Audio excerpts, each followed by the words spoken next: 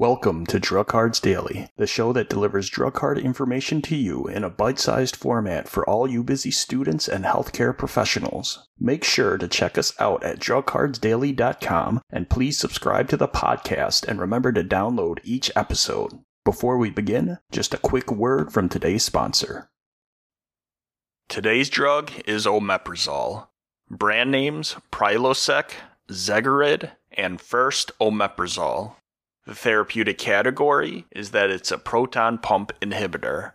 The first indication is in gastroesophageal reflux disease, or GERD, for the erosive and non-erosive types. The duration of therapy varies based on age and severity. For example, in patients 1 year of age and older with erosive esophagitis, the treatment duration is up to 6 weeks. If treating symptomatic GERD, treatment can be up to 4 weeks. The next indication is in heartburn. This is for the over-the-counter product, treating uncomplicated heartburn in adults that typically occurs 2 or more times a week. Another indication is in H. pylori eradication. This is prescription only. It's used in combination with an antibiotic regimen in the treatment of H. pylori infections and duodenal ulcers in adults. Peptic ulcer disease. This is also prescription only. Treatment of duodenal or gastric ulcers. The next indication is in Zollinger-Ellison syndrome. This is also prescription only. Zollinger-Ellison syndrome is a condition in which the hypersecretions are treated long-term with a PPI such as omeprazole.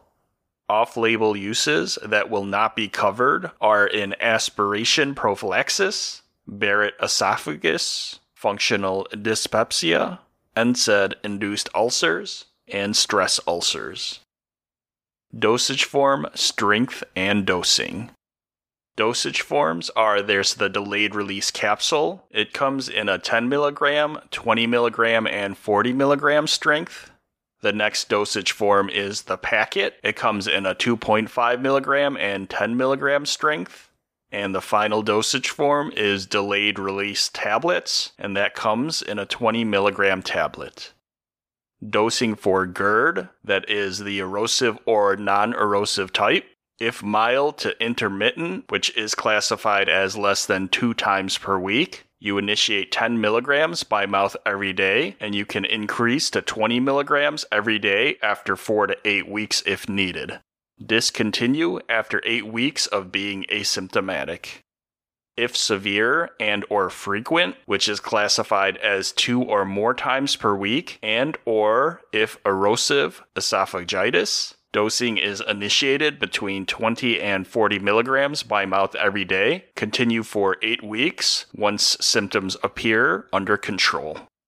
If severe erosive esophagitis or Barrett's esophagus, initiate 20 milligrams by mouth every day for long-term therapy. If symptoms persist and at 40 milligrams by mouth every day, instead of doing the 20 milligrams by mouth twice daily, you can increase to 40 milligrams twice daily.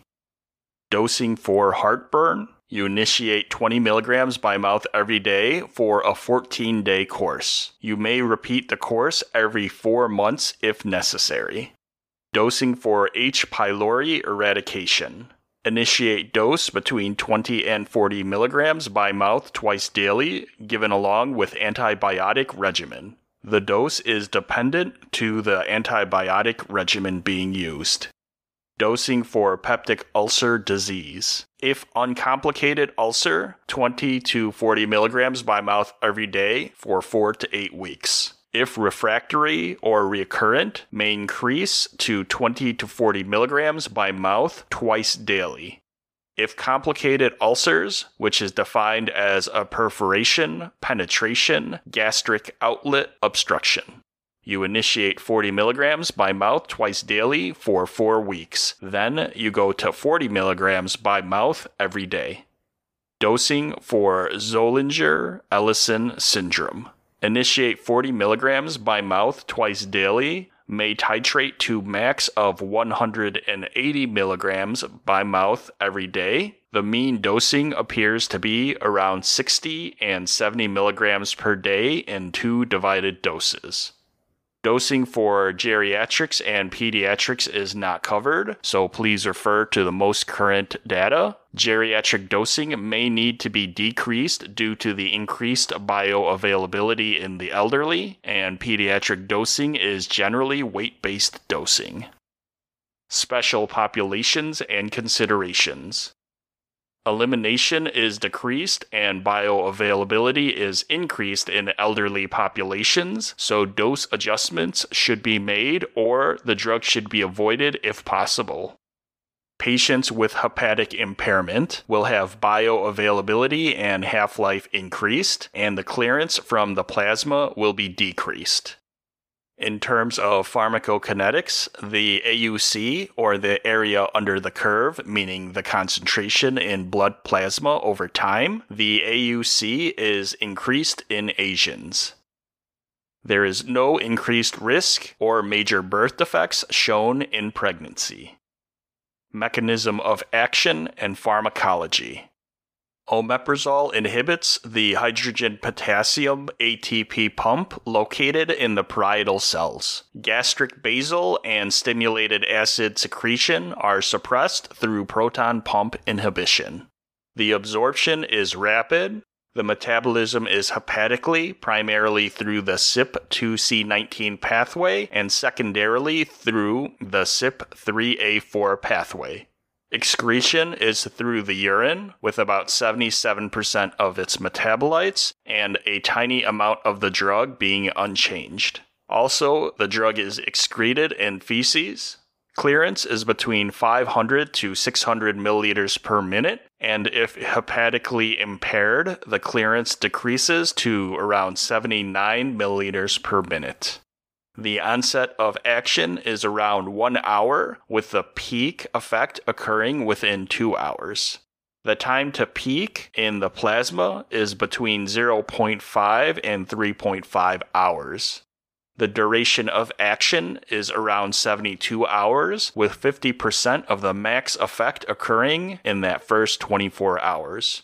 Proton pump activity returns to normal over 3 to 5 days, with max inhibition around 4 days.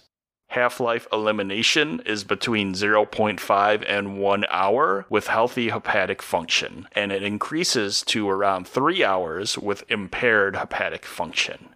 Omeprazole is approximately 95% protein bound. Side effects. The common side effects are headache, stomach pain, nausea, diarrhea, vomiting, and gas. Diarrhea could be considered a more serious side effect because the concern is C. diff. Bone fractures in patients that are taking this drug for more than 1 year or longer is another serious concern. Drug interactions. Some drugs listed are methotrexate, rifampin, clopidogrel, tacrolimus, digoxin, warfarin, clarithromycin, and ketoconazole. Do not administer with other anti-secretion drugs such as H2 receptor antagonists like ranitidine. Avoid strong CYP2C19 inducers.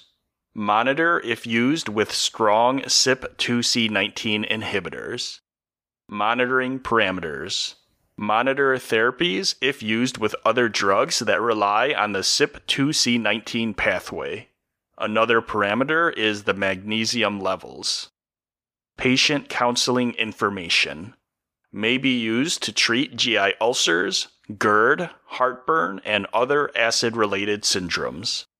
The OTC treatment duration is 14 days every 4 months. Thanks for listening to Drug Cards Daily, and remember to check out the show notes for additional links or go to drugcardsdaily.com to download a free PDF of the drug card sheet used for this episode. Thanks and take care.